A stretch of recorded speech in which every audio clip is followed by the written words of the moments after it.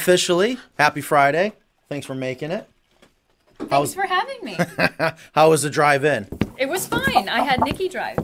I picked up my sister, and she drove the rest of the way.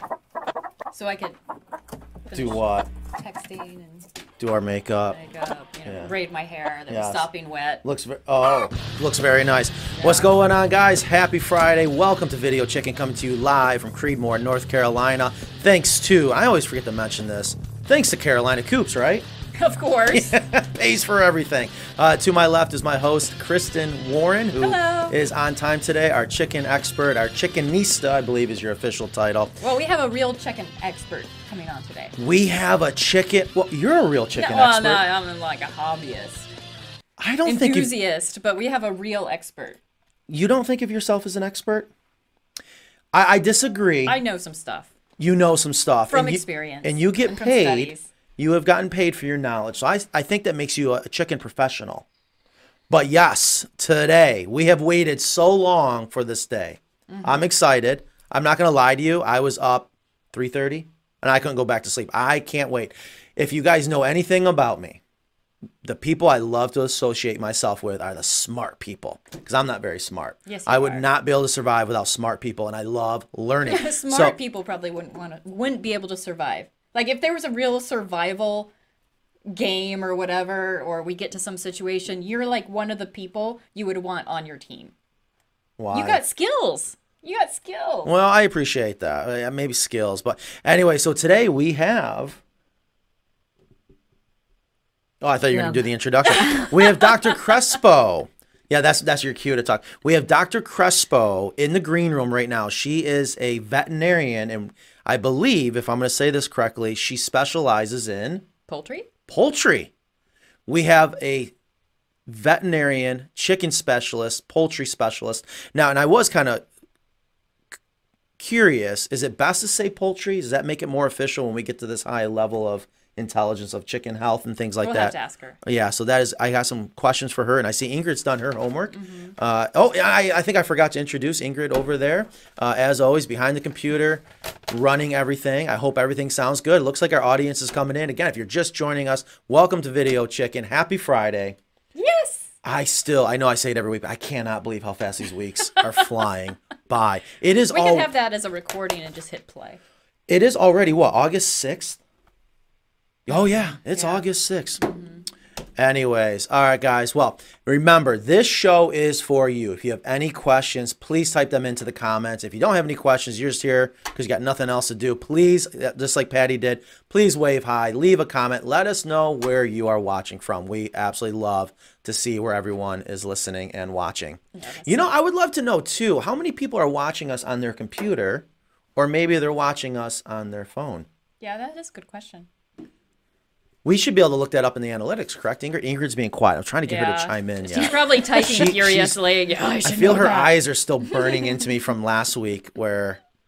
You guys were fighting over the mouse controls? Well, we don't fight. We compromise. Don't we, Ingrid? That's right. Thank you. There she is. That's fight Ingrid, until everyone. Compromise. Yes. Let me know in the comments. Do you watch on the computer or do you watch on the phone?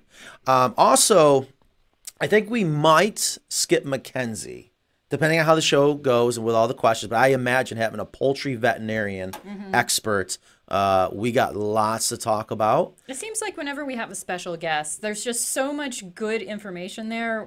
It takes up most of the time. So it really does. So again, guys, this show is for you. If you have any questions, please let them know. And today we are focusing on chicken health, I guess you would say. Yes. Right? Yep. Watching on Roku. We're on Roku? Well, YouTube. You can watch YouTube through your streaming service. Mr. Mike Trapp, as always, one of our loyalists. So he watches us on the big screen. Oh, and before I forget, I have some people that they'll send me pictures of them watching us in their bedroom. Weird, right? On the big screen. No, I think it's great. Well, I know you do. I absolutely love it. If we've earned the right to come into people's I've watched the replay in my bedroom. Oh, you have? Yeah. On the big screen. Mm-hmm. And you don't ever watch TV? No, this is like show research. That is true. Right. I'll admit I do the same thing on my computer, and just to kind of get an idea of what we can do better, see how we're looking, see how we're sounding. Reminds me of how things were in the beginning. Oh, we got someone on the phone in Brazil. I was just watching the Olympics. Actually, I think they end today, and the girls volleyball team was playing Brazil. Gave them a run for their money, but USA still won. All right, well, let's go ahead and get started. Mrs. Crespo, Dr. Crespo, are you ready? All right, she gave us a little thumbs up. Well, let's go ahead and bring her in. So again, if you guys are just joining us, we are going to have a specialist guest speaker. She's ahead, a Matt. veterinarian from local here. Hi, how are you doing today? Oh, Hi. there Hi, you great. are. Yep.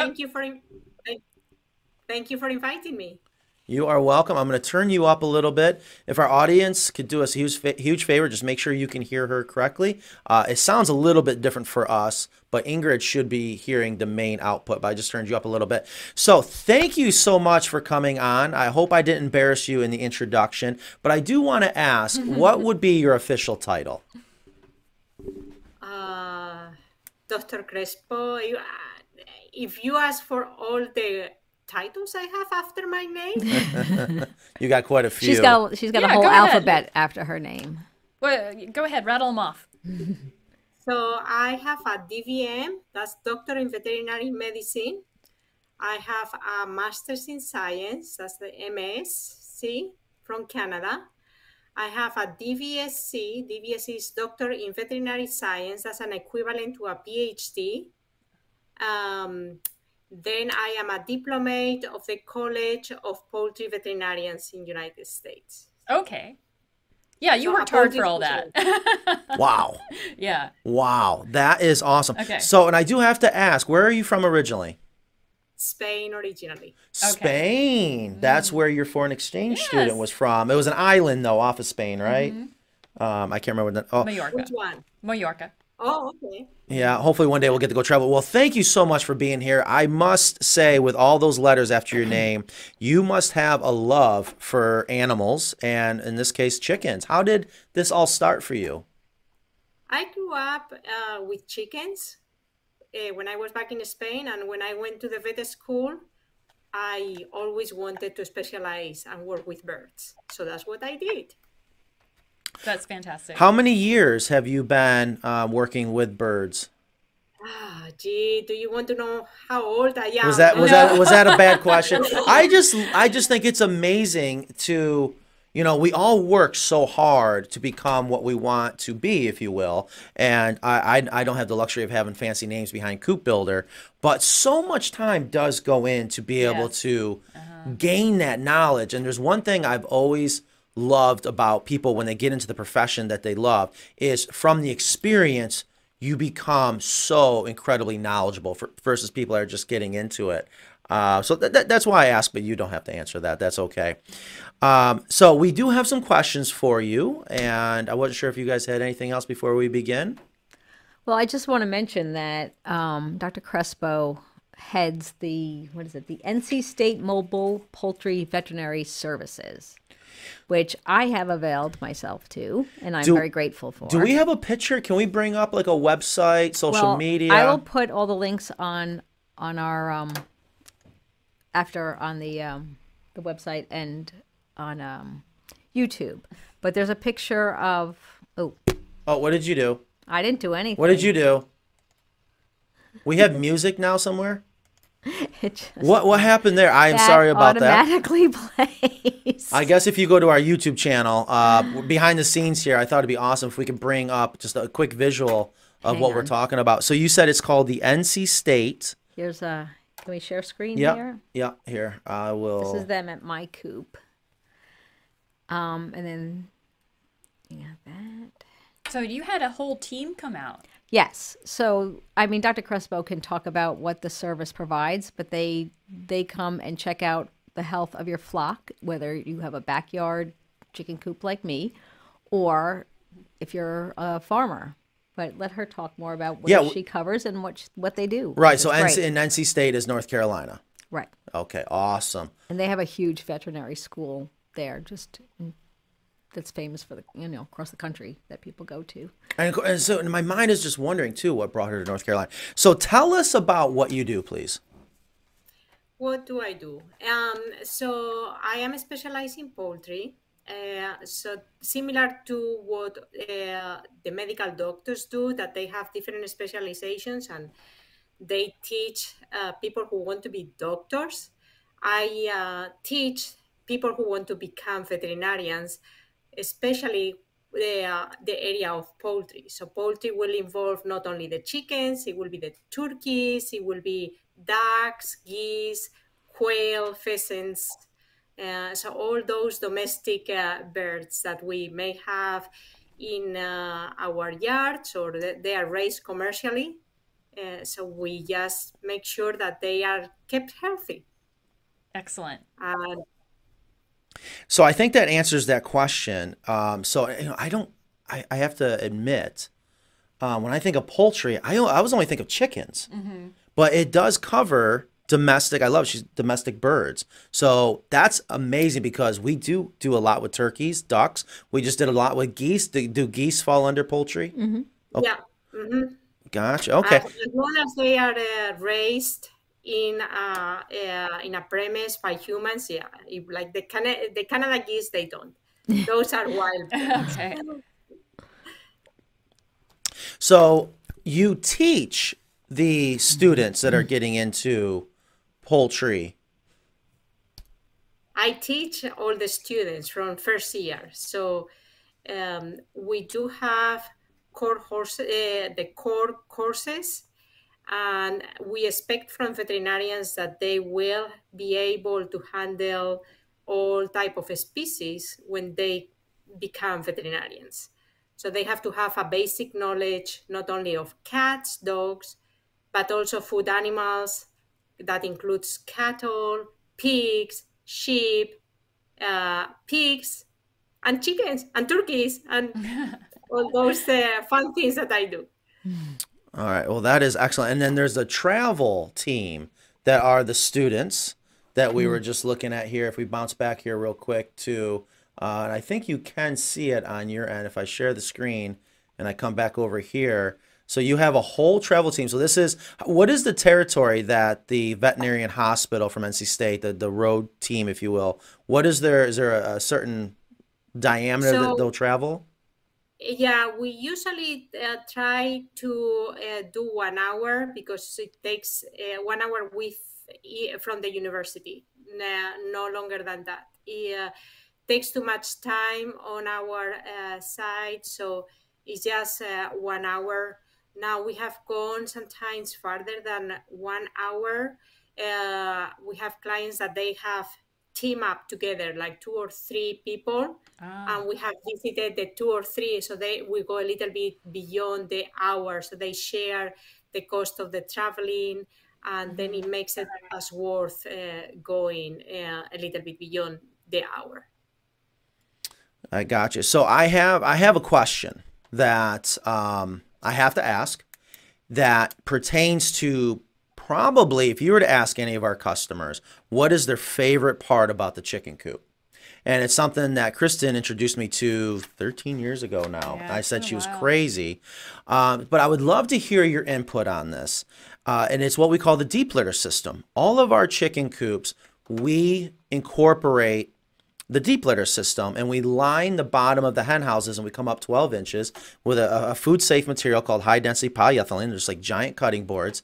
And I can tell you from experience and listening to our customers, it's just amazing as a set it, forget it system. And I have read, and this does make sense, that the deep litter system, if incorporated correctly, can actually help promote the health of the chicken. So I'm really curious if you have any thought on that statement and any experience with the deep litter system, and if you have any advice for us and our listeners about incorporating the deep litter system. So I agree with you. I really like the deep litter system, but it depends very much of how many birds you have in the coop and the space, and whether it is covered area or not. Because if it's exposed to the elements, may not be the ideal, as it may get wet and fungus grows. So it depends. Everything depends. There is not the right answer or the wrong answer. Yes, I agree. Deep litter, you build it up to 8. Start with 5 inches. Build it up. You can do usually 8 inches is enough, but you can go higher, and then you just move it. Make sure it doesn't form cakes or doesn't get humid, and you can keep it for years if you want. Really, as long as people in the commercial industry, they keep it up to 5 years, as long as it's managed right. Oh, so Wow, I didn't know they were using it commercially. I had no idea that they would use it very commercially. That is very interesting. We need to start selling them some of our industrial hemp. What do they use in a commercial facility? Whatever they can get. Okay. And often probably it won't be the material that you use. Is probably less expensive material Okay. depending on the area that they are located. But So it's they just some usually- source of carbon. Yep. Yeah, and then what they would use between flocks, as you know, in commercial, the house is all in, all out, not like in our small flocks that we keep replacing birds and the house is never empty. So in between flocks, they actually compost that litter. So they reduce by composting. They are trying to reduce the bacteria or the microbes are there. They are trying to sterilize a little bit the environment. So they put it back again out. So it can be used. I mean, that litter in flocks that are used for table eggs are mainly those that are organic flocks, are going for a premium for organic fertilizer. Ah, yeah, I reuse mine as well. I compost mine and reuse it. So I am so happy to hear Dr. Crespo also mention something else that you say a lot, and I can't say I agree or disagree What? because it's such a bold statement that I think that you can go more than 1 year or well, years. I yeah. know you can, right, and she even said commercially Yeah.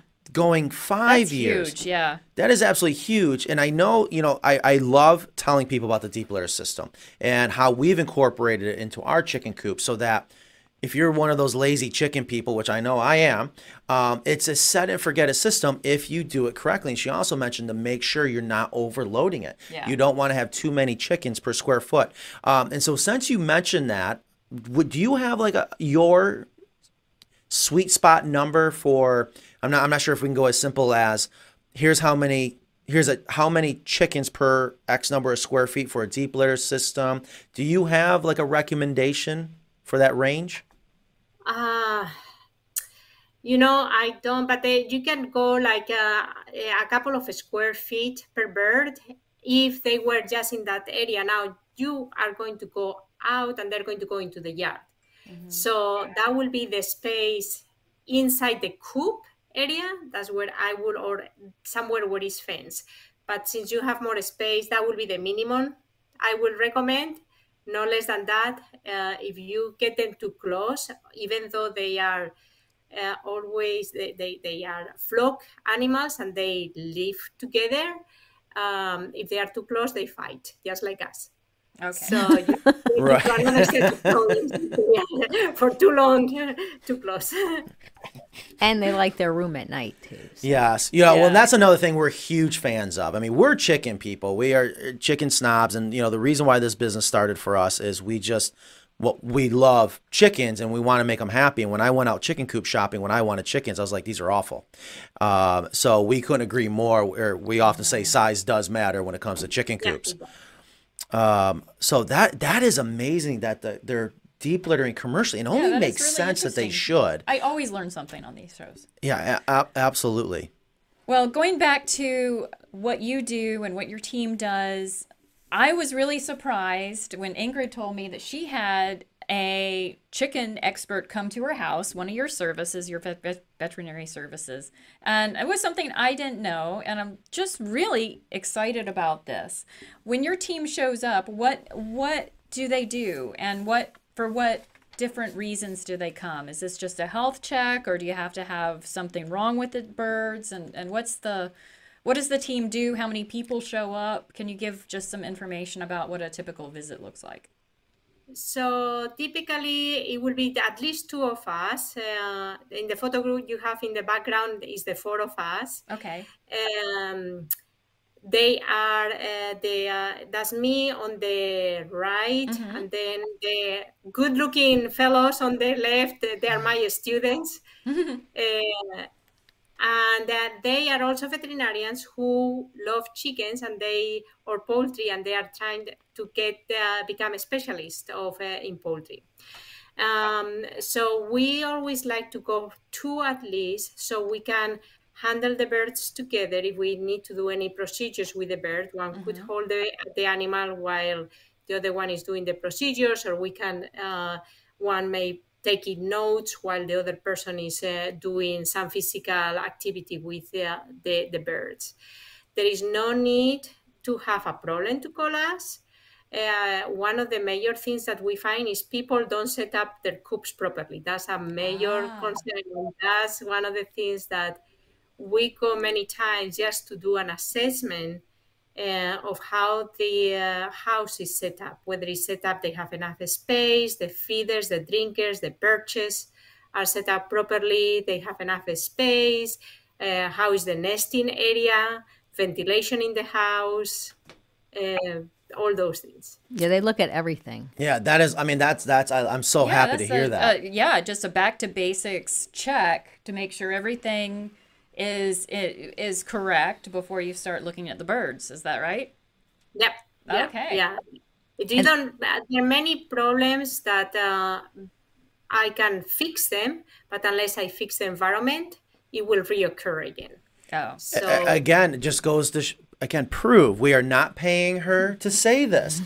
I always say it's all about the coop. If you build the right coop, right. Chickens are the easiest animal to keep. They're the easiest hobby, especially with the deep litter system. If you have it set up correctly from the beginning, they are super easy. Yeah, and just understand you can't put them in those little tiny chicken coffins like you see coming in from China. I'm ahead. sorry. No, I was going to say, and just to plug you guys, the team was very impressed with my coop. Oh, good. And they even took pictures of it. So they, and they even opened to see what kind of food you give them. I mean, it's extremely thorough. They caught, one chicken was tough to catch, but we got all the chickens, and they physically examined each and every one of them. Well, that's another skill, is chicken catching. Yeah, chicken wrangling. It took three of us to get my Easter egger. Something I was wondering is, have you seen a demand? Have you seen the classes grow? Have you seen more people interested in learning more about poultry science, if you will? And also, have you seen more of a demand for your services?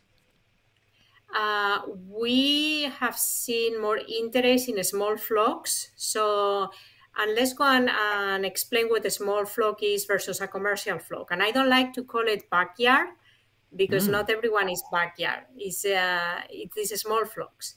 So anything described in that is less than 1,000 birds is considered a backyard for USDA. I call it small flocks. But as you can imagine, people who have 1,000 birds, they probably go more to a farmer's market. They do it for profit, not for enjoyment so much of the bird as a pet. And then you have, in the other extreme, you have individuals that have only 3 birds. That will be the minimum number of birds I will recommend to have, 3 of them. Unless you are all the time at home, and then they're very difficult to potty train. So you have to have them with diapers and be around all the time. They are really social animals. They really need to be in the group. So having one is almost like you are going to be the companion of that chicken. Mm-hmm. So a small flock, if I heard her correctly, a small flock is 1,000 or under. Mm-hmm. Wow. Yep. So you've got this covered. Yeah, I got room to grow. We actually do have a question from one of our viewers, if it's okay. Yeah. Okay, awesome. There's a question from a Dennis. And actually, I'll just go ahead, not a Dennis, but a Dennis, if that came out right. We'll bring it in over here. He says, if you have chicks and laying hens in the same run, what type of feed would you feed a grower feed? Would you feed, a grower feed, or a layer feed, or an all flock feed. So the question is, if you have chicks and laying hens together, is there a recommendation for what type of feed to consider? So to me, I would probably bring both feed together, but I will take advantage of the different size of the birds to prevent the bigger bird to get into the growing feed, and the height of the older bird so the younger bird cannot get into the feeder of the laying hen, if that makes sense to you. So change the height of the feeders. That's right. So the ideal height of a feeder, it should be about chest height. Okay. So of course the little bird will be smaller, so it will have to almost jump up to get to the mature bird. While the other thing you could do, the older bird can reach down. Yes. So what you do, but they do have a wider face and they have the comb. So you can modify the feeder to prevent them to put the head into that feeder. They don't like to have their comb hit on, Yes. so they will not get into that feed if you modify the feeder and prevent them from coming and taking that feed. That's a great idea. Is it worse for chicks to have laying feed because it has Yes. calcium in it than it is for a laying hen to have grower feed, correct? Definitely. We have seen cases of because of there is a balance between the calcium and the phosphorus. If you put too much calcium, they may then end up with rickets because they are trying to get rid of that calcium. So they are actually taking also the phosphorus as they are taking the calcium out. So it's not good to have a growing bird with a layer feed. Definitely, that's not a good idea. Now, if you have a laying bird in the feed for growing birds, the protein is too high for that bird, and then excess protein has to be removed through the kidney, which is going to put pressure on the kidney and may predispose the bird to kidney stones. Oh, I So didn't you know don't you could want have it. too much protein. Yeah. That's interesting. Yeah. So one of the major things that we have is you can have that protein, that excess protein. So you don't want to overload the kidney or create obesity or anything like that. The needs are higher. The body of the layer is to lay eggs, not to grow. And the diet for growing is formulated for those birds to build up the skeleton, to build up the muscles, not so much to lay eggs. Okay, so and I think it's a pretty small range between grower and layer, right? I mean, we're talking about Yeah, I was just the thinking the percent same thing of because they protein. have that all-in-one feed, and now I'm wondering all-flock. the all flock. Yeah. So if you got turkeys, geese, chickens, sometimes that's your go-to. Okay, that's what I thought. That she's saying no. That's No, interesting. especially when you have turkeys and other species, turkeys have a completely different need of feed. So if you have turkeys, you will be better with a game fowl feed than a chicken feed. Don't put if you have ducks, they really need a lot of fiber compared to chickens and turkeys. So you need a waterfowl or duck type of feed. It's a different type of feed altogether. Wow. Yeah, I didn't know that. That is Well, I knew they all had different feed, but Right. just that there's a very specific formulation. right. And I always wondered, how is it that we can Yeah. just have an all flock and that covers it, and that's you just assume, just like you assume these Chinese coffin coops are good. I guess I kind of did the same thing that. You go to the all flock, and I want to say I'm guilty of that with our turkeys. Now, knock on wood, we didn't have any health issues, but it is interesting to get into the exact science of it. Yeah, all those pellets look the same, right? You've never tried them, have you? Oh, no, I'll wait till next week's show. I was watching a show recently where we should do a retake of you using the straw, the hemp stalk. We have a question from Aditi Newman, and her question is about using diatomaceous earth in the coop / run. She goes on to actually say, I have read it can be dangerous to a chicken's respiratory system, potentially dangerous to, I'm going to bring up the comments over here just so everyone else can read it.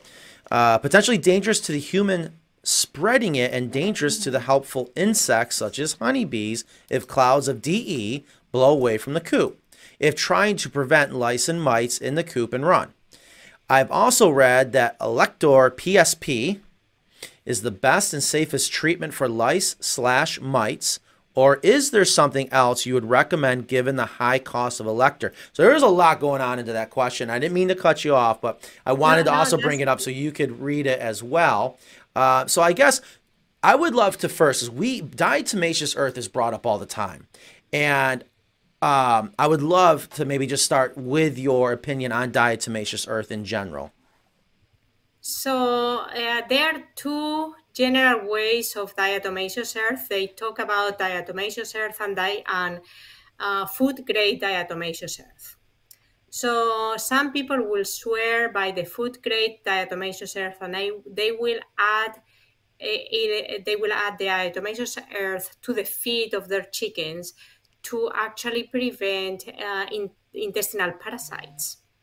So what the diatomaceous earth in the feed does is actually irritates the gut, and the gut moves faster, so the worms cannot latch in the gut. So in a way they help to reduce the parasitism because they are not able to latch to the wall of the gut and hold there just because it moves. But it is a minor advantage. Most of the DE is used for external parasites. And the way that DE works is like very sharp knives, and they cut the external skeleton of the insects. And then, of course, water gets out of the insect and dehydrates the insect, and they die. Mm-hmm. So that's how DE works. DE has to be, now DE absorbs a lot of water. So you can, that's why it absorbs from the insect, and that's what they were talking about, the bees, that they may actually reduce the bee population because it will get into the outside body and then cut into the body and extract the water. So that's how it works. I do not recommend DE inside the coop. I do recommend it to have it covered in a well-ventilated area, similar to what the listener was talking about. It causes respiratory disease. That's true. As long as it's well-ventilated, then the problem is not that major. So you never put DE inside a coop. You may want to put it in the run outside where there is well-ventilated and covered, because as long as if it rains over it, it's just a waste of DE. You don't use that DE anymore. I was wondering about that. So I remember, and of course, go ahead and say it. Matt was a exterminator. Well, that you got to do it again next time. Well, I'll give you next one. So I was an exterminator, and I'm very thankful that I had a phenomenal education, great teachers, and I'll never forget one of my teachers from England explaining this, and diatomaceous earth comes up all the time, and I never could understand why people would put diatomaceous earth in the food, and I want to explain why real quick, and here it might also help what you're explaining about diatomaceous earth being a desiccant. Is my teacher explained, if you are barefoot and you're walking on wet sand, that sand's not really going to get in between your toes. But if you're walking on dry sand, that sand is going to get in between your toes. And you got to think of, in this case, diatomaceous earth the same way. In order for it to cut up that outside cuticle and act as a desiccant, it needs to be dry. So when you put diatomaceous earth in the food, in my mind, it's going to get wet and it's going to pack down. But there is still some efficacy, is what you're saying, but maybe just not as much as you would think. And then furthermore, and I completely understand this, you're just wasting the diatomaceous earth if it's getting into a wet area. It needs to stay dry. I mean, they don't go and take a dust bath in mud. They go to a dry area. Another great reason why we love on all of our chicken coops, you have that solid roofed run that keeps that ground nice and dry. Yeah.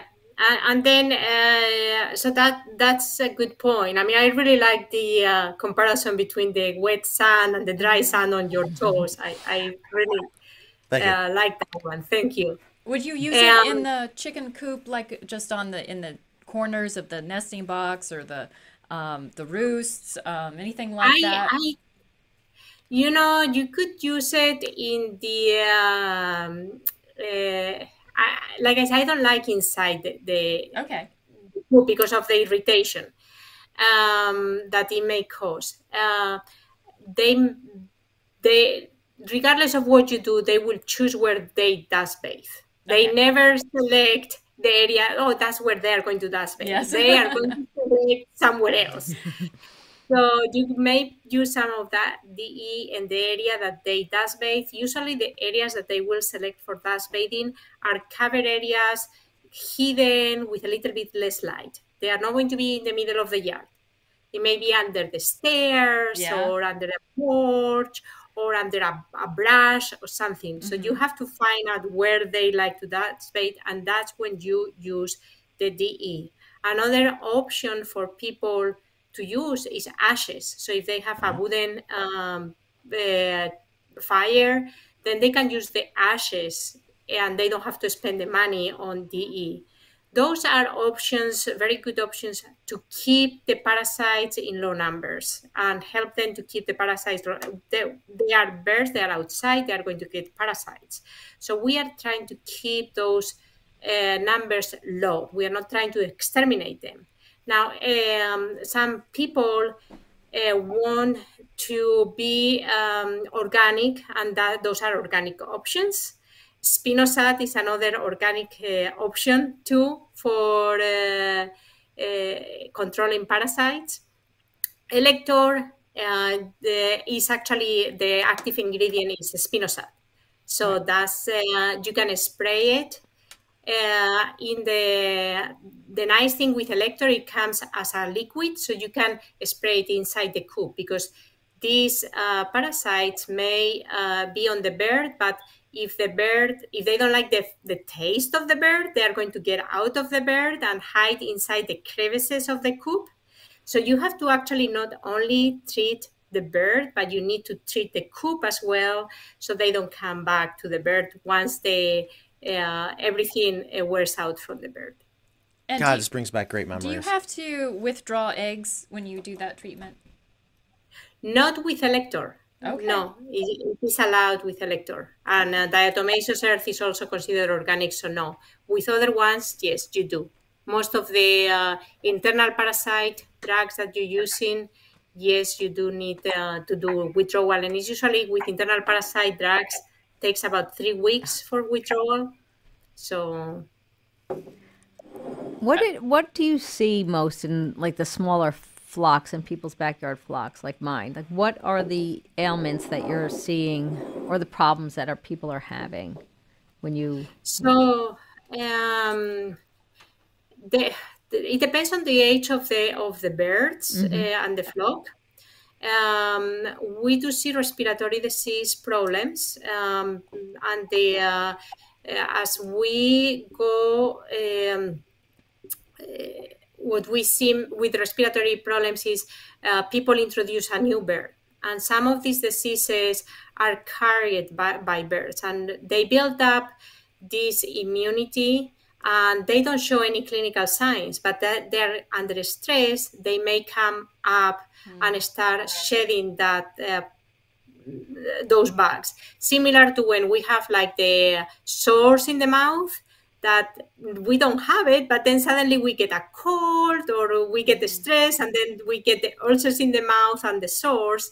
So similar, it happens to the birds. They carry some the microbes that they don't show any clinical signs because their immune system keep those microbes in check. But when they are stressed, and that means like they are moved to a new premise, they they are introduced to animals they are not accustomed to, and they have to build up that pecking order, then that's a stressful situation.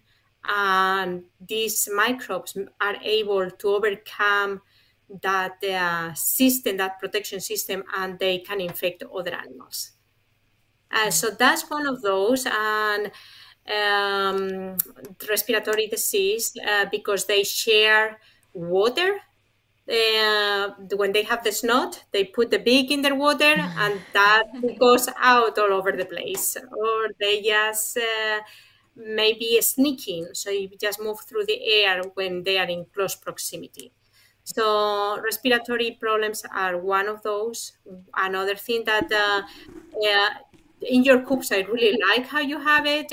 We see quite often is what people comment about bumblefoot and or food issues, and there are two major things that we see with that. Is either the floor is not proper, so it is either very wet or very hard, or the roost area is too narrow for the breed.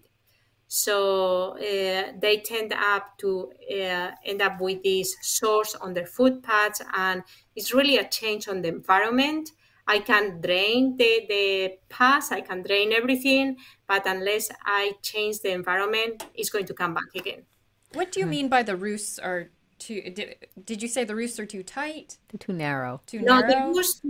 the roost for pullets is okay to have it about an inch, or for bantams, an inch width is fine.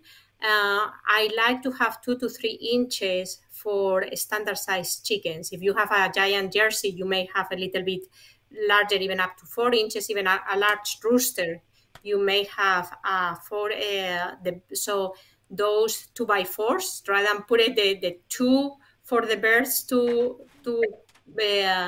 stand, just bring it flat. Okay. So the 4-inch, that's where they're going to sit, because the chickens are not. Yep, that's a good one with the cords and everything. And that's a 2x3, I believe.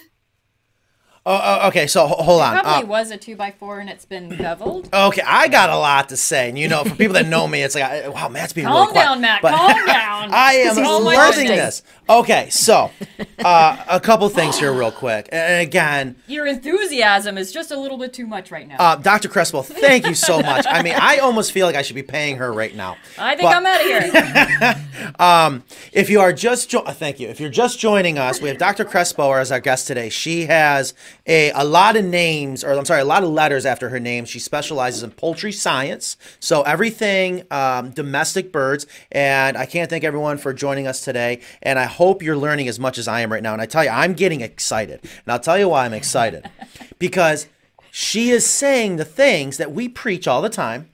And I want, again, we're all about educating the consumer, because that's why, you'll when they learn, what I want to say is the truth, because there's so much bad information out there, or it can get very confusing. Let's be real. So that's where, again, I love to have the experts come on with an unbiased opinion. And Dr. Crespo just mentioned something that, I mean, I got goosebumps under my sleeves right now. So I want to get your blessing, your approval. And this idea actually came from a local veterinarian. Might have even been you. It was a local vet that specializes in poultry. And when you have a chicken that has bumblefoot, yes, you can go in, extract the pus, clean it, but it has to have time to heal. So the vet gave our customer what I thought was a great idea. And of course, I'm like, cha-ching, that's phenomenal, is we take our regular roost bar.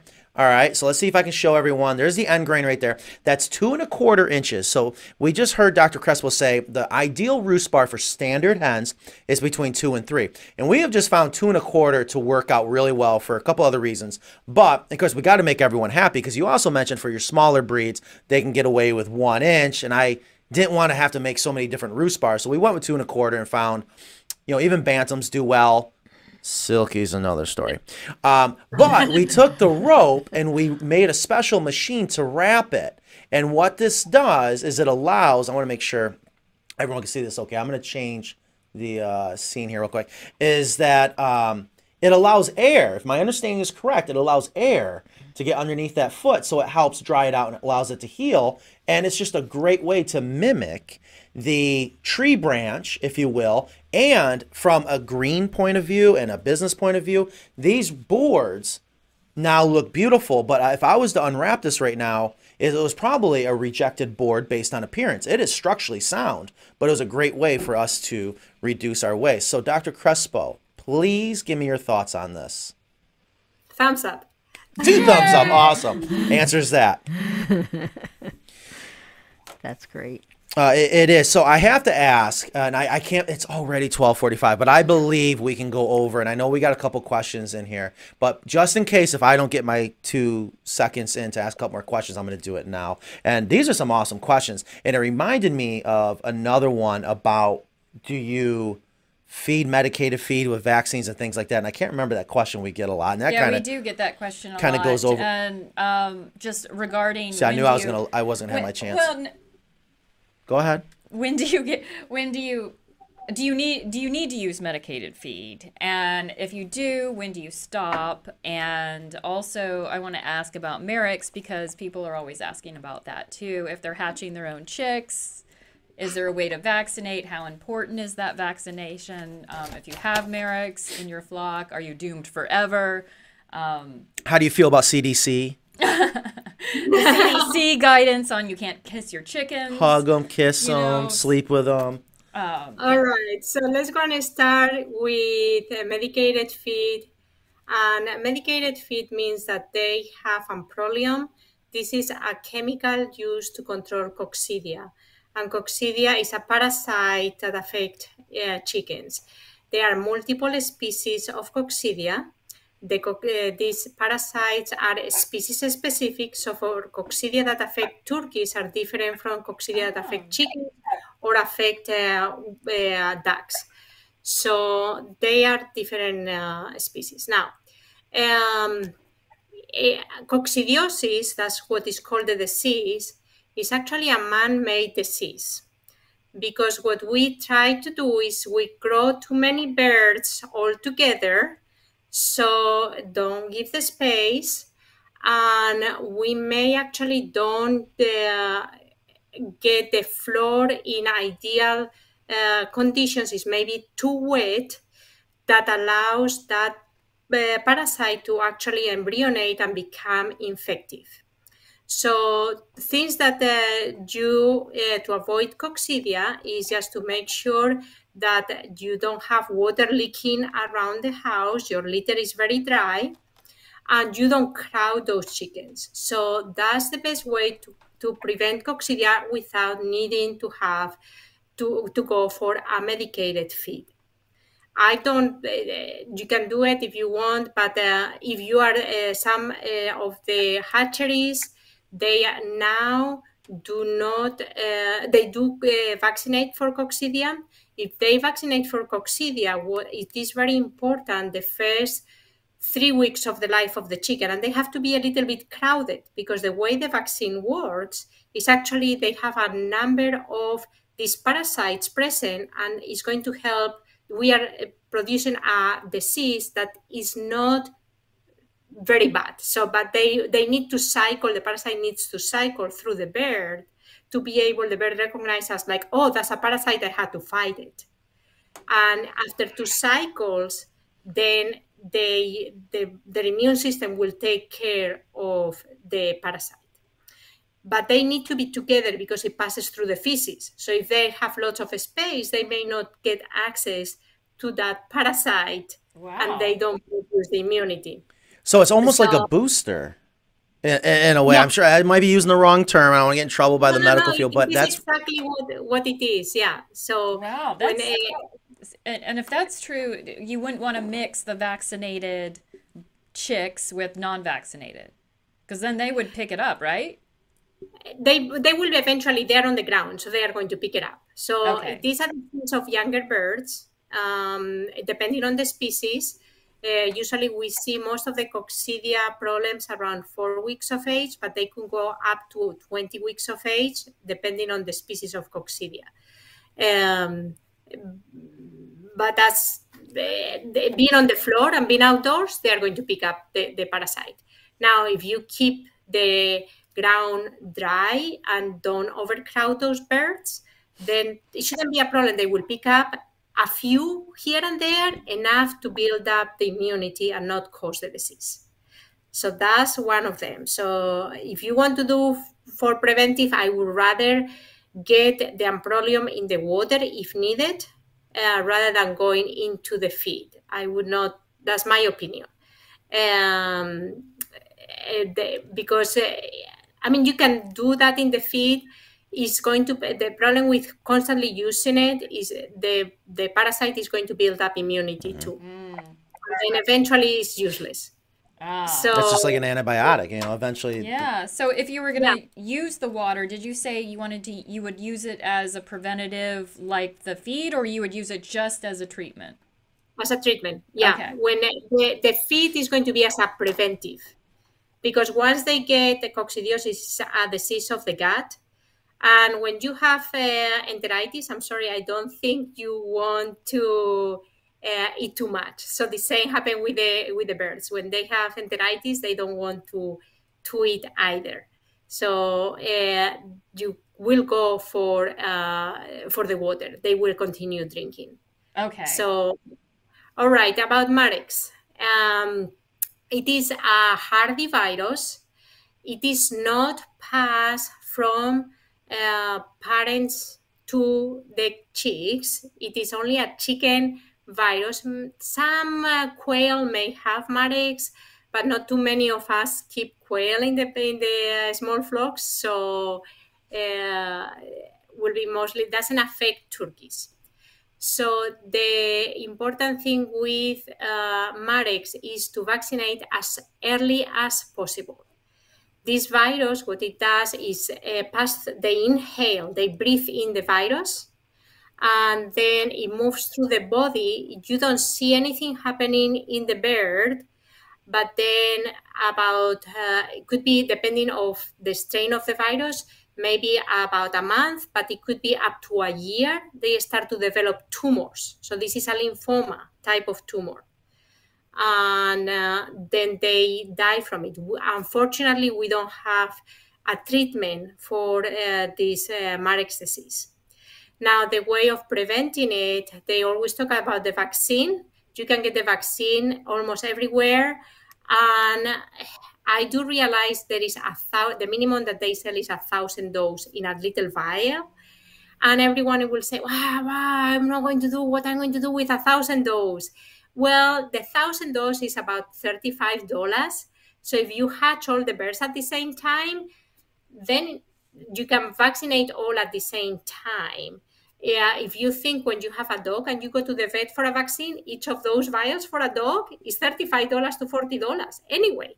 So if you hatch 5 chickens, you go for 1,000 doses, throw the rest, but it's $35, the same as one dog, vaccinating one dog or one cat. The cost is there. You cannot keep the vaccine once it's mixed up together. You cannot keep it more than 1 hour because the virus will die. So then you vaccinate and it doesn't work. So ways we have done at the NC State, we team up with 4-H, and 4-H, they raise chickens together, and then all the 4-H kids come because they have a project together, and we have been vaccinated 100 and 150 birds at a time, and we throw the rest of the other 900 doses or 850 doses away. So we have them protected. You can get with your friends, and if they are all hatching at the same time, then you can use that. I love that last part where you can have a shoot 'em up party. Is it with the needle, Dr. Crespo? Is that? Yes, it is with the needle. Yeah, so we put it behind the neck, so you get behind the neck and just put the needle is under the skin in the neck.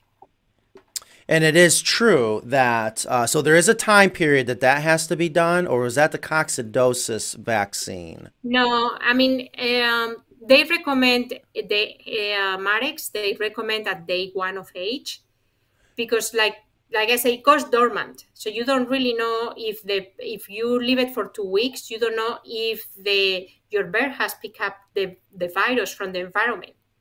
And then if it has your bird has picked up the virus from the environment, then the vaccine is useless. So we recommend on day of age, so we make sure they have not picked up the virus from the environment, and it protects them. Now, I've also heard, and I'm a little confused, that I can understand that with bantams, you can't vaccinate them because their neck is too small. So, okay, so, this is why I asked. I wondered the this. hatcheries typically don't do it. Maybe they have a machine that. Well, they do. I've seen it on dirty jobs, I think, where they just, and so I always wondered, how can it be, but, I guess if you get underneath a microscope and you see the different thicknesses of the neck, if that was true, but there were also standard breeds that some hatcheries would not, they did not offer the vaccine. So I was always kind of curious about that. Now, I'm one of the kind of more natural person where I don't know if I'm a huge fan of the vaccines, but I can understand it can serve its purpose. But I wasn't sure, is that true, or is that maybe something that the hatchery is just not offering because maybe it's too expensive? It's probably, if they are doing it with a machine, the machine is just with certain size of bird. So the bantam chickens, if you have like a cerama that is so tiny, then it doesn't fit on the machine, and they hold them on by the head, and then put the vaccine, so the machine may not be able to pick up the bird and hold it there because of the size. So they are not going to do it manually. Gotcha. Yeah. All right. So if it's okay, I have a couple questions now, if I may. I've been dying to ask you this. So we're coming up to 1 o'clock. Believe it or not, our show is only supposed to be an hour, but I think we can extend. But I'm dying to know, if you have one, what is your favorite chicken breed?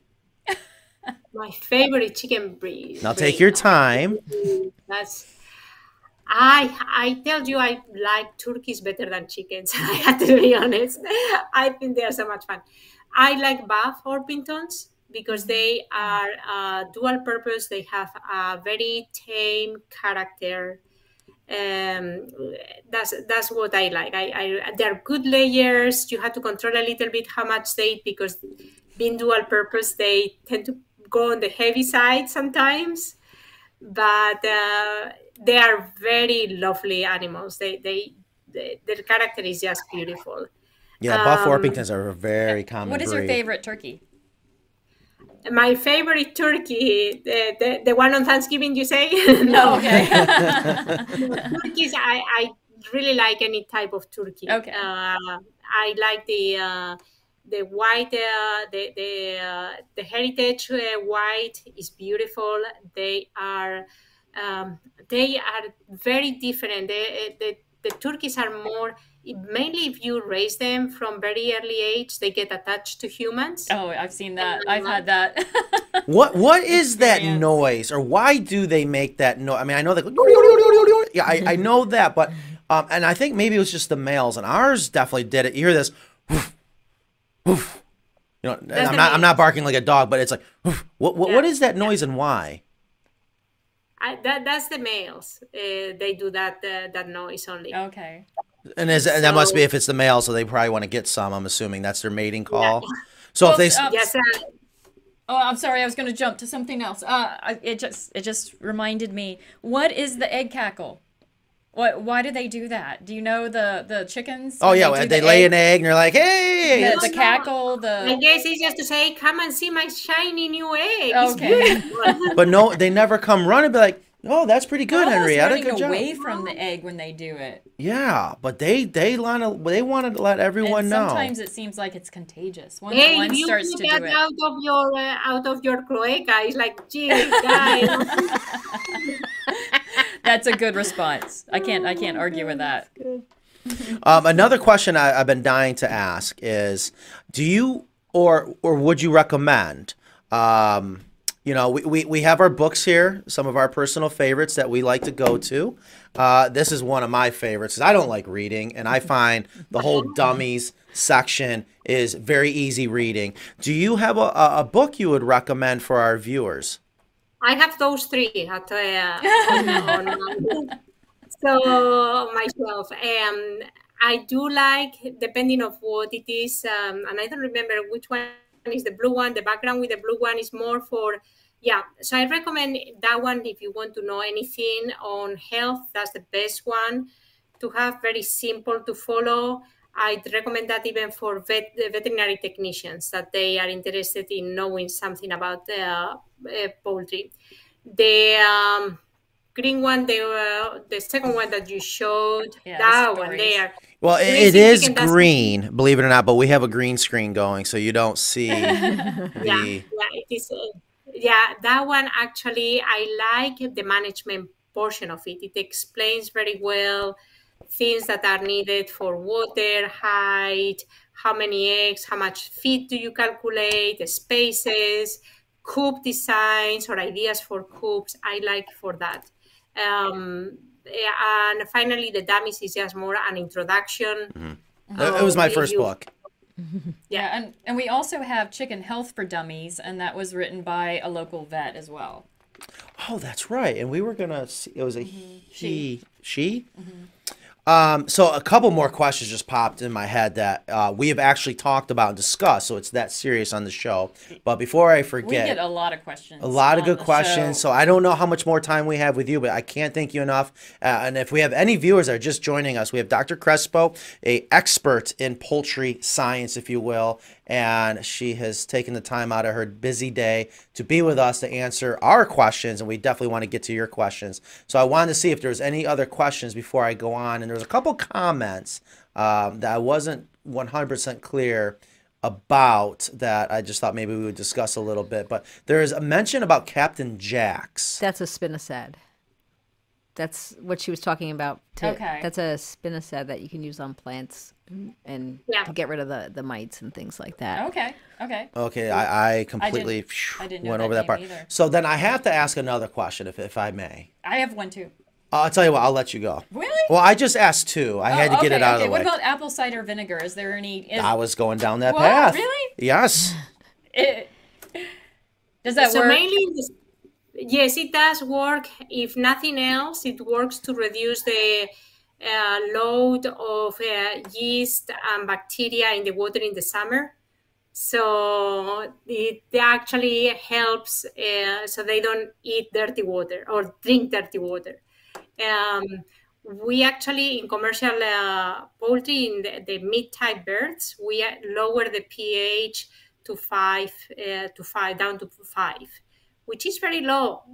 But what we are trying to prevent is bacteria and viruses and algae from growing in that water. And that's the value of having that apple cider vinegar, is just to minimize that growth of those microbes in the water. How much would you use? Oh, it's not too much. You just need, like, in a gallon, you will use like half of a cup is enough.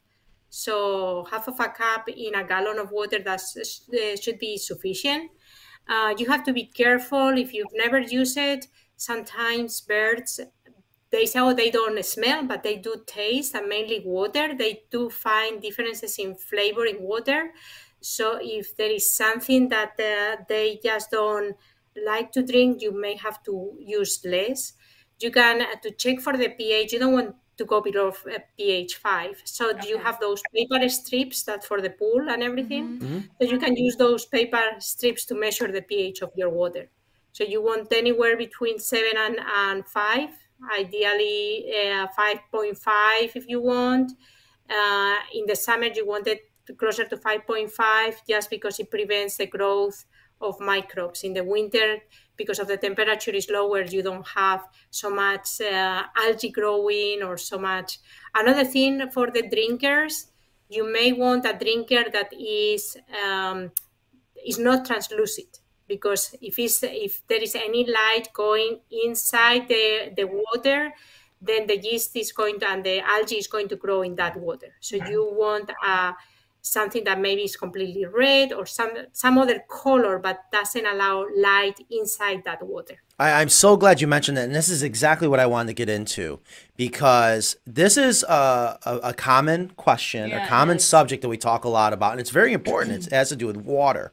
And going back to being a lazy chicken owner, I feel that we have invented a really good watering system. And there have been details about our watering system that our customers have brought to our attention. And I love when our customers bring stuff to us, good or bad, especially the bad. I mean, that's what makes us better. And there's been some things they have brought up, but the question is all the time about apple cider vinegar. And I didn't realize that the apple cider vinegar will help reduce the algae growth inside the water. But if I understand this correctly, by adding the apple cider vinegar, how it works is by just simply lowering the pH. That's what it's doing in order so that the algae and the yeast can't grow, because they need higher acidic water, I guess, right? If I'm following this correctly. So our viewers and chicken owners, they could easily then take the strips that measure pH, and I've been told they're not exactly accurate, but they're very easy and affordable. But it's a good start. I know when I was raising coral, I actually had a pH probe. It was incredible. But anyways, so they could just put the strip, and in our case, I wanted to show it to you. Hopefully I get another 2 thumbs up, is our rain barrel system, where they could dip it in there. So the goal is, especially in the summer, because when it's warm, to get the pH down so these certain things can't grow. And I got to tell a quick story of something that's happened, and maybe this can help someone else. But I'm going to go ahead and share the screen, because you wouldn't believe how apple cider vinegar came back to haunt a customer of mine. So Dr. Crespo, if you could see, so back to carolinacoops.com, and I'll click on here. And this item's out of stock, so I can't click on it, Ingrid. You can click on it. You can click on Go it. to read more. There Read. you go. I don't like reading more. All right, we'll click on it. So in a nutshell, what we have is a 55-gallon food-safe, high-density polyethylene solid. I'm so glad you mentioned about not having translucent material, because, that's going to grow algae. So it's very dark inside the rain barrel, and it goes through stainless steel hoses that feeds a PVC pipe, which I know is commonly used for DIYers making their own water system, and I am adamant that we use the PVC that is meant for potable water. But it does hold a large amount of water, which makes it nice for us. But we do have a lot of customers question about, well, won't that get stagnant, and or if we are capturing the rainwater? So my question is this: what would be your opinion on capturing rainwater? And is there a way to test, like you were just saying with the pH, if the water might need to be changed out, which can be done very easily? I know, again, I'm lazy. I've gone over a year, the chickens, but my chickens also free range, so they have access to all kinds of different water. But it just makes it a great system for chickens, especially in the wintertime, because it's heated and it won't freeze. So, and is there any danger in having that paddle heater in there being rusty or? Right, and it doesn't get rusty, and that's designed for animals. And you do have to clean that. And that's another thing that comes up. And if you read the instructions, you pull it out, typically at the end of the year, and you just want to clean it. But depending on the calcium, the manganese, the magnesium, whatever's in the water can react with that metal. But that is actually designed for animals. So I know that was a lot, but I would love to hear your thoughts on our system and or just in general. If you were to design your own chicken waterer that would last a month for 50 birds, and you had to walk away, kind of set it and forget it. So if I would do it, I mean, the rain is ideal. Some people, or they may live in areas where they don't have as much rain, or they don't have, they don't want to get as big container. I really like the float system, like in the toilet. So you can actually open a hose and let it run, and once the float comes, just like the toilet, it stops, and you don't have, so you have a hose adjusted to it, and forget about the water. So you actually are giving drinking water if you are more concerned than just collecting from the rain, or if there is periods of time that your rain is not sufficient to for your birds. So that's another lazy way of doing it without having to think about, oh, I had to give the water to the chickens. With the apple cider, it actually will help to clean up that PVC pipes because there is always biofilm. So, like you say, some of the steers or heaters, they will put some minerals out there that may stick to the edges of some of the pipe, and then bacteria latch to that material. So, it is good to use something to clean up the pipe and reduce the bacteria in those PVC pipes. But yes, ideally, like you have, I do like the nipple type system or the cap system. I think you have nipples. The major thing I see in the nipple type in your system, it should be in front of the beak, not low, no, but just when the chicken I stand love up, it. it says at the size of the beak. If they were roll around, so it's coming from the top, then they have to go almost like in the tippy toes and get to the drinker. If it's a cup type, then they just go under the chin and they put the drink. You have to think the chickens don't have lips. So anything, if you put it too low, anything from that they drink until they go in, that it goes by gravity inside their throat, is going to be maybe leaking and wasting water. So it is less, if you put it at the right height, then it is there is less waste of water. Yeah, I mean that is such a great point. And again, I have to make sure we explain to our viewers we are not paying her to say any of this. So what is the correct height? So it depends on the height of your birds. Okay. So it depends on the type of the drinker. So in the type that you show there, that they are going to go, and you have the tube, and then your nipples are facing the bird. It has to be at the level of their beaks. Right. So we're going to practice right now. So let's pretend this is the water nipple. We're going to keep it down low. All right. And then you got to try to drink. Right. Right. But if you have it at just the right height, like when we're doing funnels in college, then it flows perfectly. So that makes good sense. That it makes it easier for them to drink it, and we're not wasting it, and also causing a sanitation issue, which I've seen with other waterers, especially the ones that if they tilt just a certain way, you fill up this 2-gallon water and you go out there, and it's like, what? Where the hell did all the water go? Oh, yeah. But that's one of the reasons why we love our nipple system, especially the horizontal one. It doesn't drip, and we have found the chickens just, one, they learn it very easily. Well, actually, and I have them right here, and it's just a great, great product.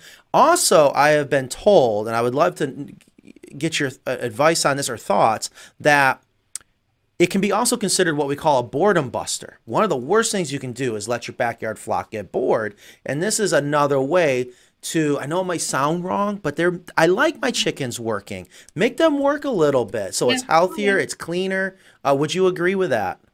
Yeah, sure. You always have to entertain those birds. Mainly if you, I mean, all the feeds have pros and cons. The nice thing of pellet feed is that they eat everything and they cannot waste feed. It's a balanced diet all throughout, but now they finish eating very quickly and they get bored and they get to peck to each other. Yeah. So you're saying crumble feeds might be wasted, but they have to work harder for it. Because there is that question all the time. Do you do pellets or crumbles? I do pellets because I feel like they have less waste. I never thought about it from a boredom buster point of view. Yeah, they get bored and then they peck at each other. But you can always get toys for them and they and play, so they can play. And I don't personally care too much about the pecking. What do they have? Like, is it like The xylophone? No, they have the xylophone. It's for citizens. It's not for that one. Is it's for the parrots. It's not for the chickens. The chickens don't really care that much. But they have they make like blocks. The suet blocks. The suet blocks, like for wild birds. Yeah, I don't like those because they have too much carbs. It is full of Okay. molasses. Oh, so pizza is bad for the chickens. I had a viewer say one time, "Oh, you can't give them pizza. Too many carbs going to make them too fat." I don't Well, know. you occasionally, We're about to maybe eat like pizza. once a year, you can give them pizza. Once a year? Not every day. Oh, I thought it was once a week. Man. All right, we get this question a lot, and that's is there is there anything you can't feed your chickens? You know, if you're giving them scraps from your kitchen or leftovers, people food. In your So- professional opinion, In my professional opinion, be careful about the salt. They actually need a third of the salt that we need in their diet. So if it's anything that is cooked and you add salt, don't give it in excess because then we are giving them too much salt. Things that some people give, like for instance, kale because they think it's healthy, but don't give too much kale because actually it produces goiter because it is going to inhibit some of the iodine and they cannot produce some of the thyroid hormone. So any of that. Don't overdo. Some people do the play area with the cabbage and they hang with a hook and then they have the cabbage thing. Well, cabbage has a smell. And if you like cabbage very much, then you may end up eating eggs that taste like cabbage. So if that's what you do, is that true with onions? it is true with onions. It is true with fish. If you actually give them sardines, ends up going into the egg.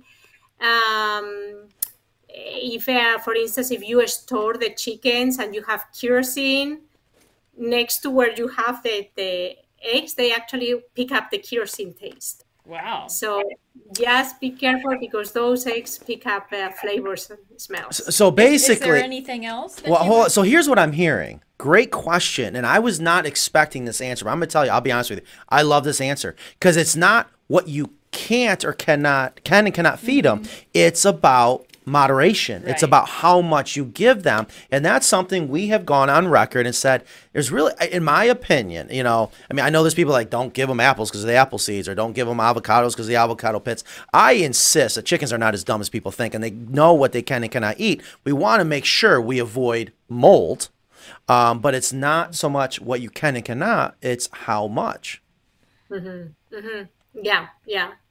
I mean, one of the things that is the same, like I may see an impaction if they are giving too much green. So if it's just like kind of grass that is very wet, their system is not set up to break up that the very fresh grasses.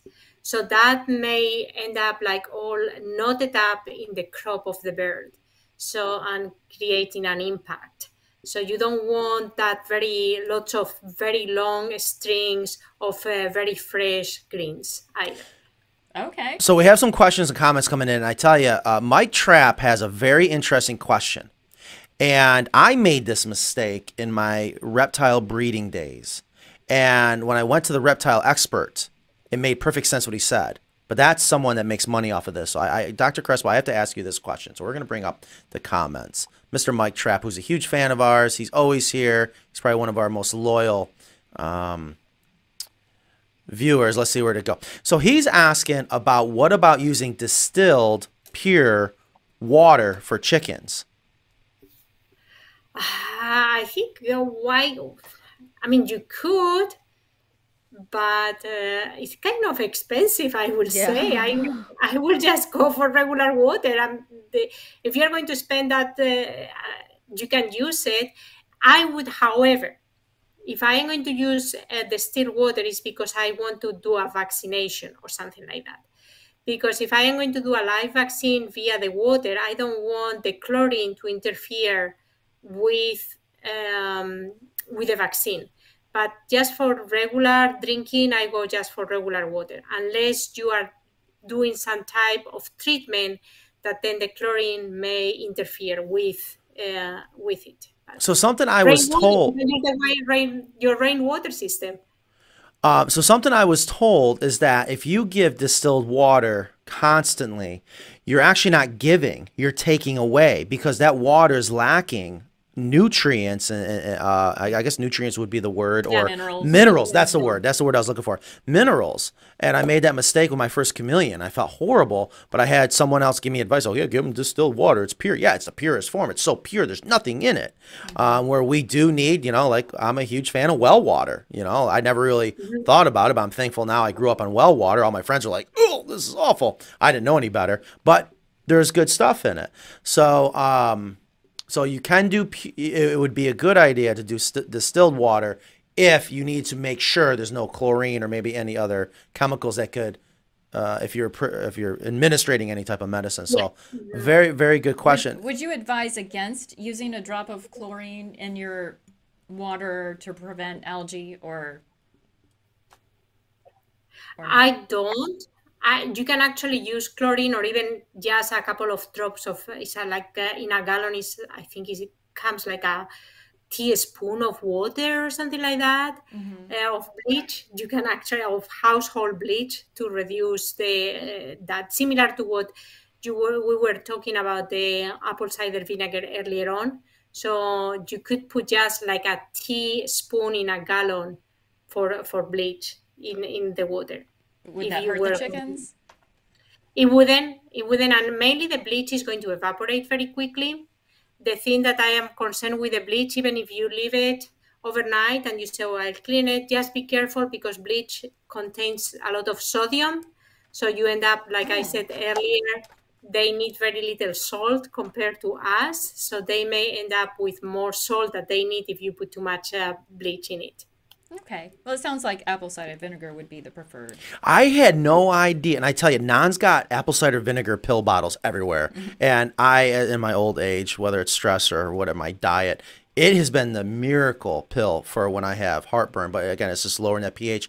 I didn't realize how valuable that can be, even administrating as a cleaning agent in your water system. And I wanted to share a bad situation that happened, I don't know, 2-3 years ago, real quick. A lady had an ongoing issue with her heated water system.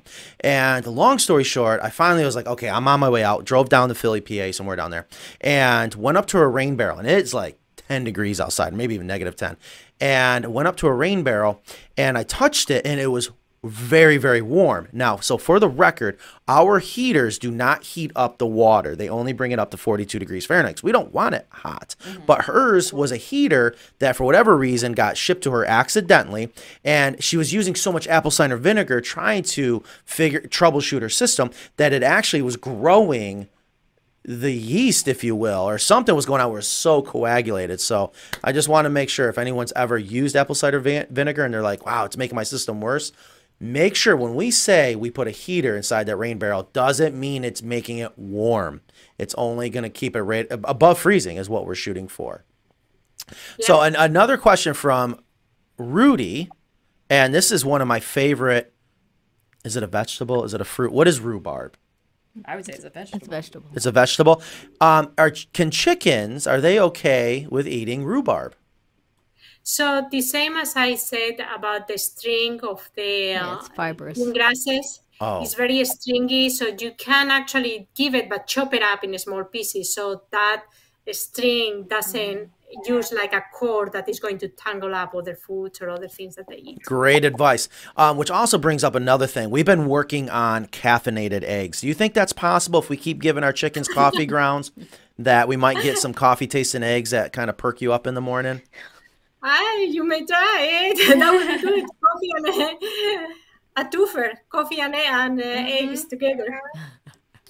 Yeah. You're up to something. Can chickens have chicken and eggs if it's cooked? Can chickens have eggs and coffee? Eggs and chicken. Like if you were gonna feed your chickens cooked chicken. Oh, whoa, hold on. Whoa, buzzer, but hold on. Wait a minute. Wait. We're going there? Okay. Some people, I tell you what, some people use the shell as a source of calcium for I do that. Well, and actually someone was just asking that question.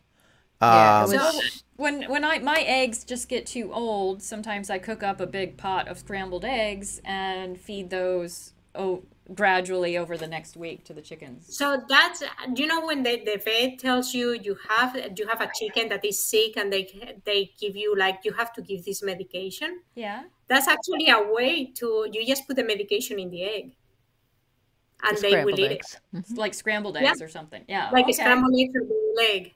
Yeah, Okay. And then give the scrambled eggs to the chicken. Yeah. She's saying that's that- right. Huh.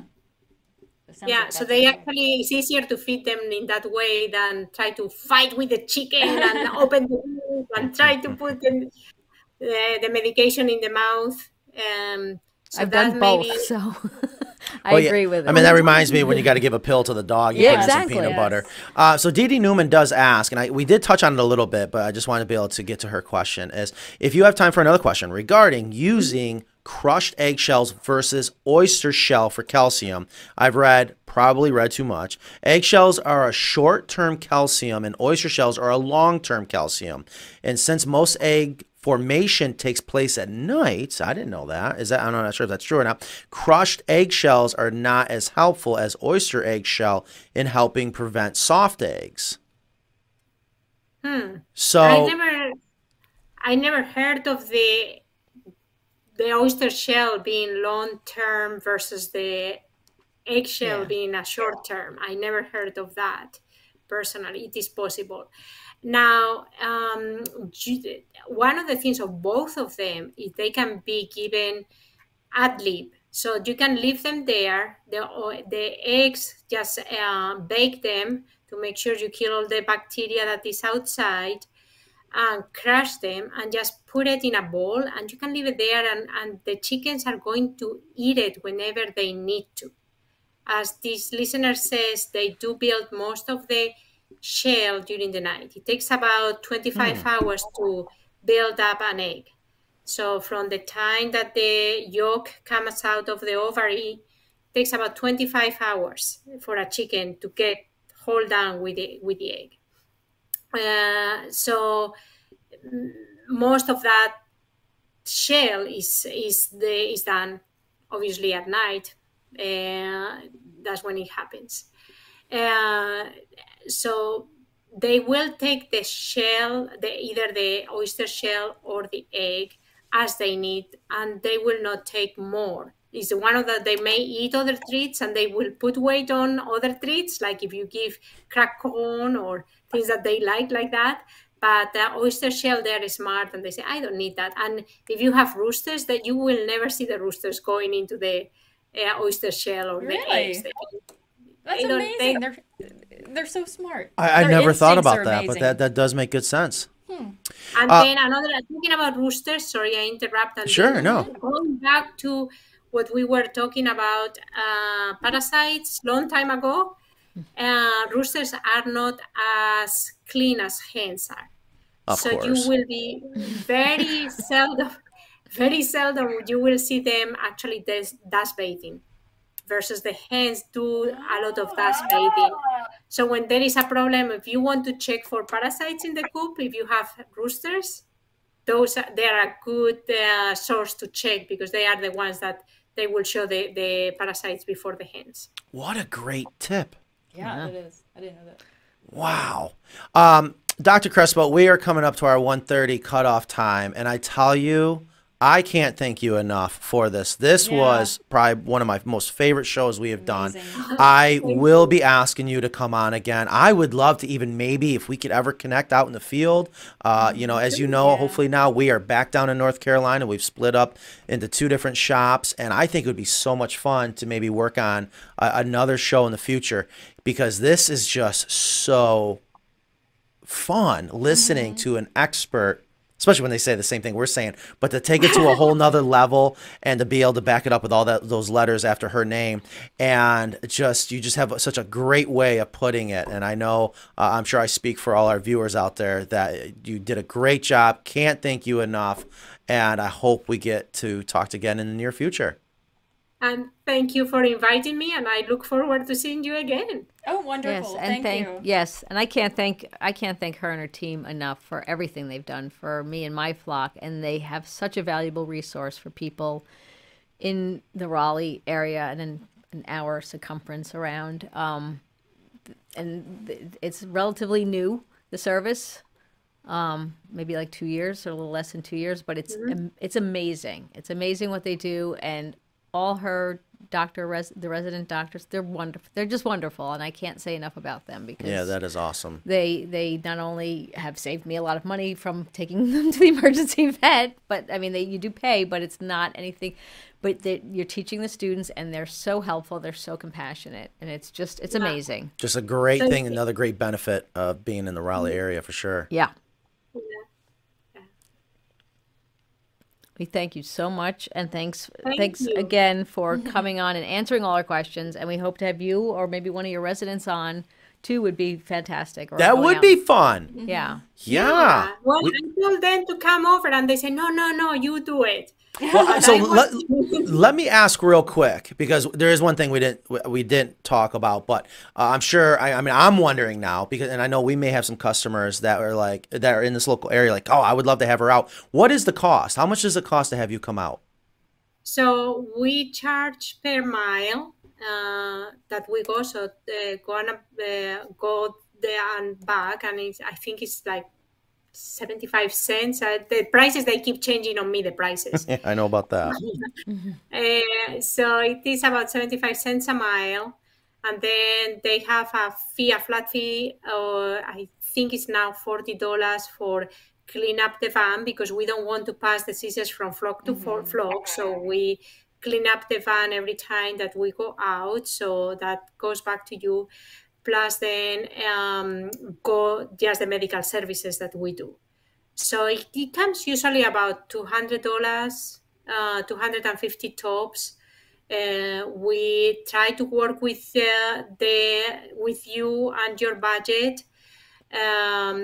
We obviously cannot do everything on the field. So if some people, we have to refer them back to the vet school, to the avian and exotics clinic.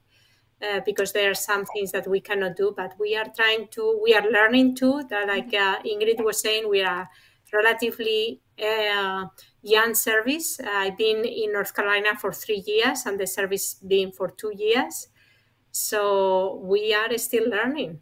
Awesome. Wonderful. Well, thank you so much, and I hope to we'll be talking soon. Yes, thank you. All right. Thank you. Thank you. Expo. Have a Take great care. weekend.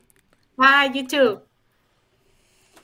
I took Wow. notes. Wow. I know. Yeah. Wow. They're incredible. They're just Yeah. incredible. Oh my gosh. I hope you guys out there enjoyed that as much Yeah. as I did. I love getting all of these questions that we get over and over again. I love getting, okay, well, now we have the final answer. We have confirmation. Yes. Final answer. Yes. Locking it in. Go to the videotape. Yeah, it's not just us. There is Yeah, a reason so- why we got into this business. Yeah, what I took away from that too, that I learned, is about DE and apple cider vinegar. Those two things I really That blew didn't me know. away. I tell you what, I mean, of course, now the business side of me is like, gosh, we need to figure out the science of apple cider vinegar and how we can bottle up our own special water cleaning, chicken water treatment apple cider Or vinegar. you just go to the store and get apple No, cider no, vinegar. stop. Don't piss on my parade. It will- Or you can grow apples upstate New York and get the apple cider vinegar. yeah, poor Yeah. upstate New York. No, we'll have to figure out, we'll have to do the equation as to how much to put into your rain barrel. Well, so you did ask that, and that was, again, I couldn't find the calculator. Oh, you got it way over there. So what was the answer to it that? was half a cup in the summer, half a cup per gallon. Right. Oh, half a cup per gallon. I thought Right. she said half a cup for the whole system. I knew that couldn't have been right. But So you half, have Right. to be careful because you don't want it to be too right. So how vinegary often? tasting. How often? Just And she said it was more important in the summer. Yeah. definitely more important in summer because it's warmer. That's when you can contribute to the things that we don't want. So half a cup per gallon. So if we have 50 gallons, so that's gonna be 100 cups. Am I saying that right, or is that 25 cups? Help me do the math. I don't know math. Well, I think the problem is you don't want to just pour in. Okay, can I see tons the and calculator? tons No one's of answering it. Apple cider vinegar. Come on, you can into reach it. the- We're listening. Hold on. I got it. Oh, I'll use my phone. No, Here we but go. you don't want to pour too much in because the problem is if they taste it and decide they Yeah. don't like it and they stop drinking it. It might be a gradual thing. You might. Yeah, I mean, I Well, think so we need to figure this out. But I just think I don't think you should just go by half a cup per gallon. Here, bring. I can't hear you well. Get that mic I, right up I, there. Don't grab I it by can the. do some field testing. So But okay. I'm afraid we that are. people There's are, Ingrid. I'm afraid people are going to put a whole bunch in their rain barrel, and then the chickens aren't going to drink it, and they're not going to be aware that the chickens aren't drinking You it. know that's exactly what's going to happen. Right. So I want people to be careful. So Right, just but be it- careful. Oh, you're still there. There she. I'm still here. So don't worry. You just, like I said, they really taste the vinegar. So if they're not used to it, Yeah. just make sure you start little by little. And Ah. they get used to that. And don't go ever below 5, like the strips. Just make sure never go below 5. Okay. On their pH. On the pH. Your water is going to be around 7.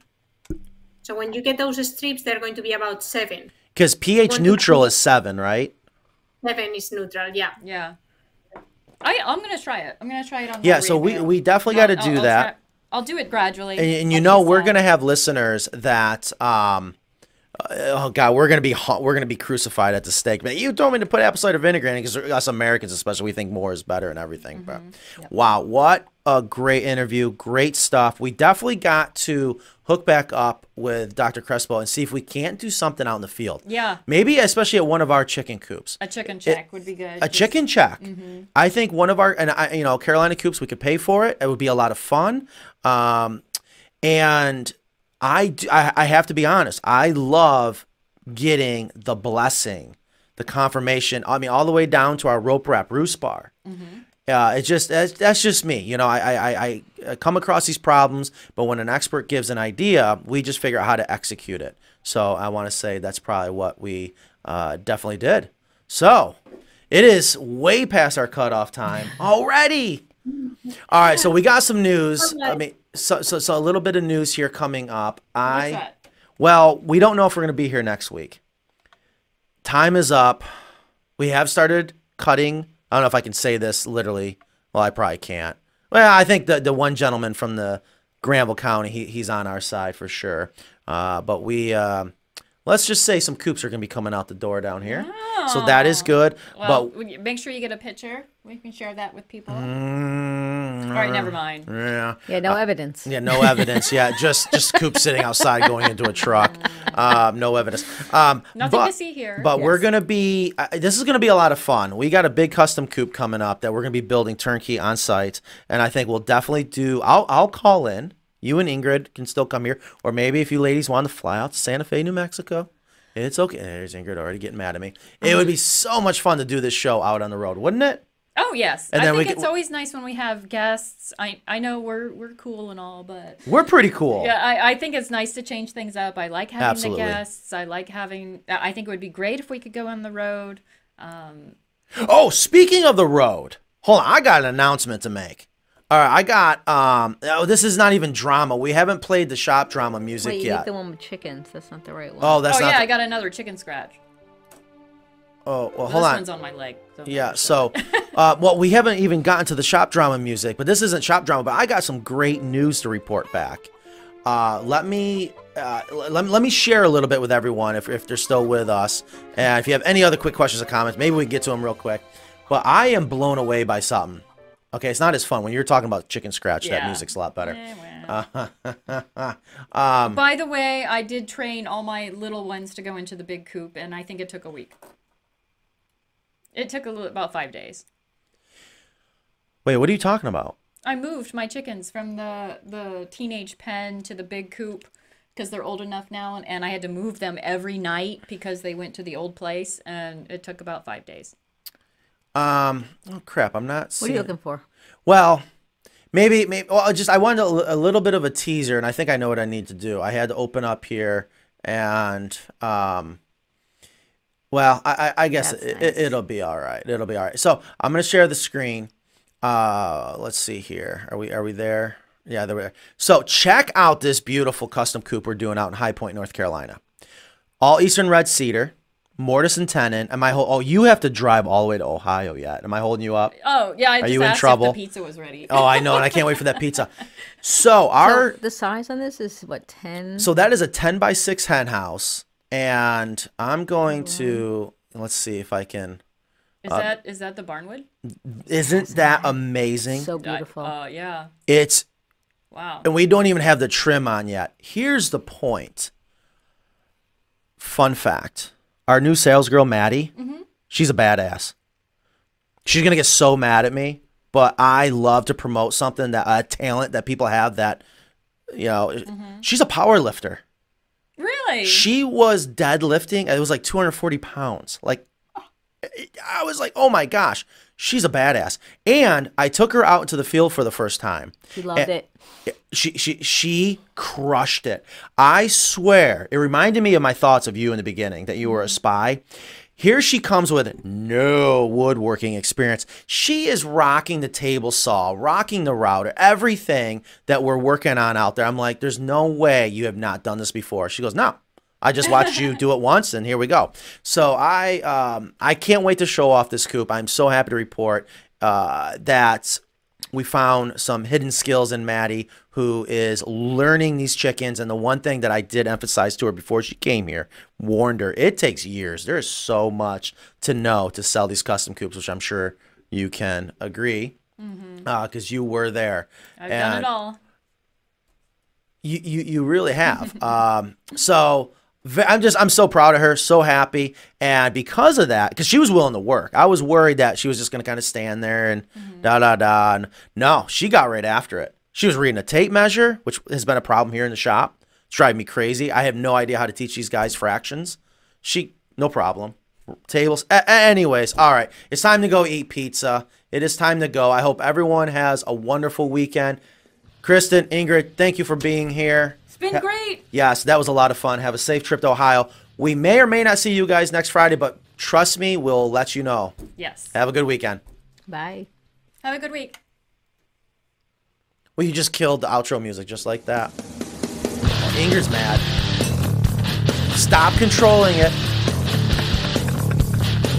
I got it. Okay, you go ahead and do it.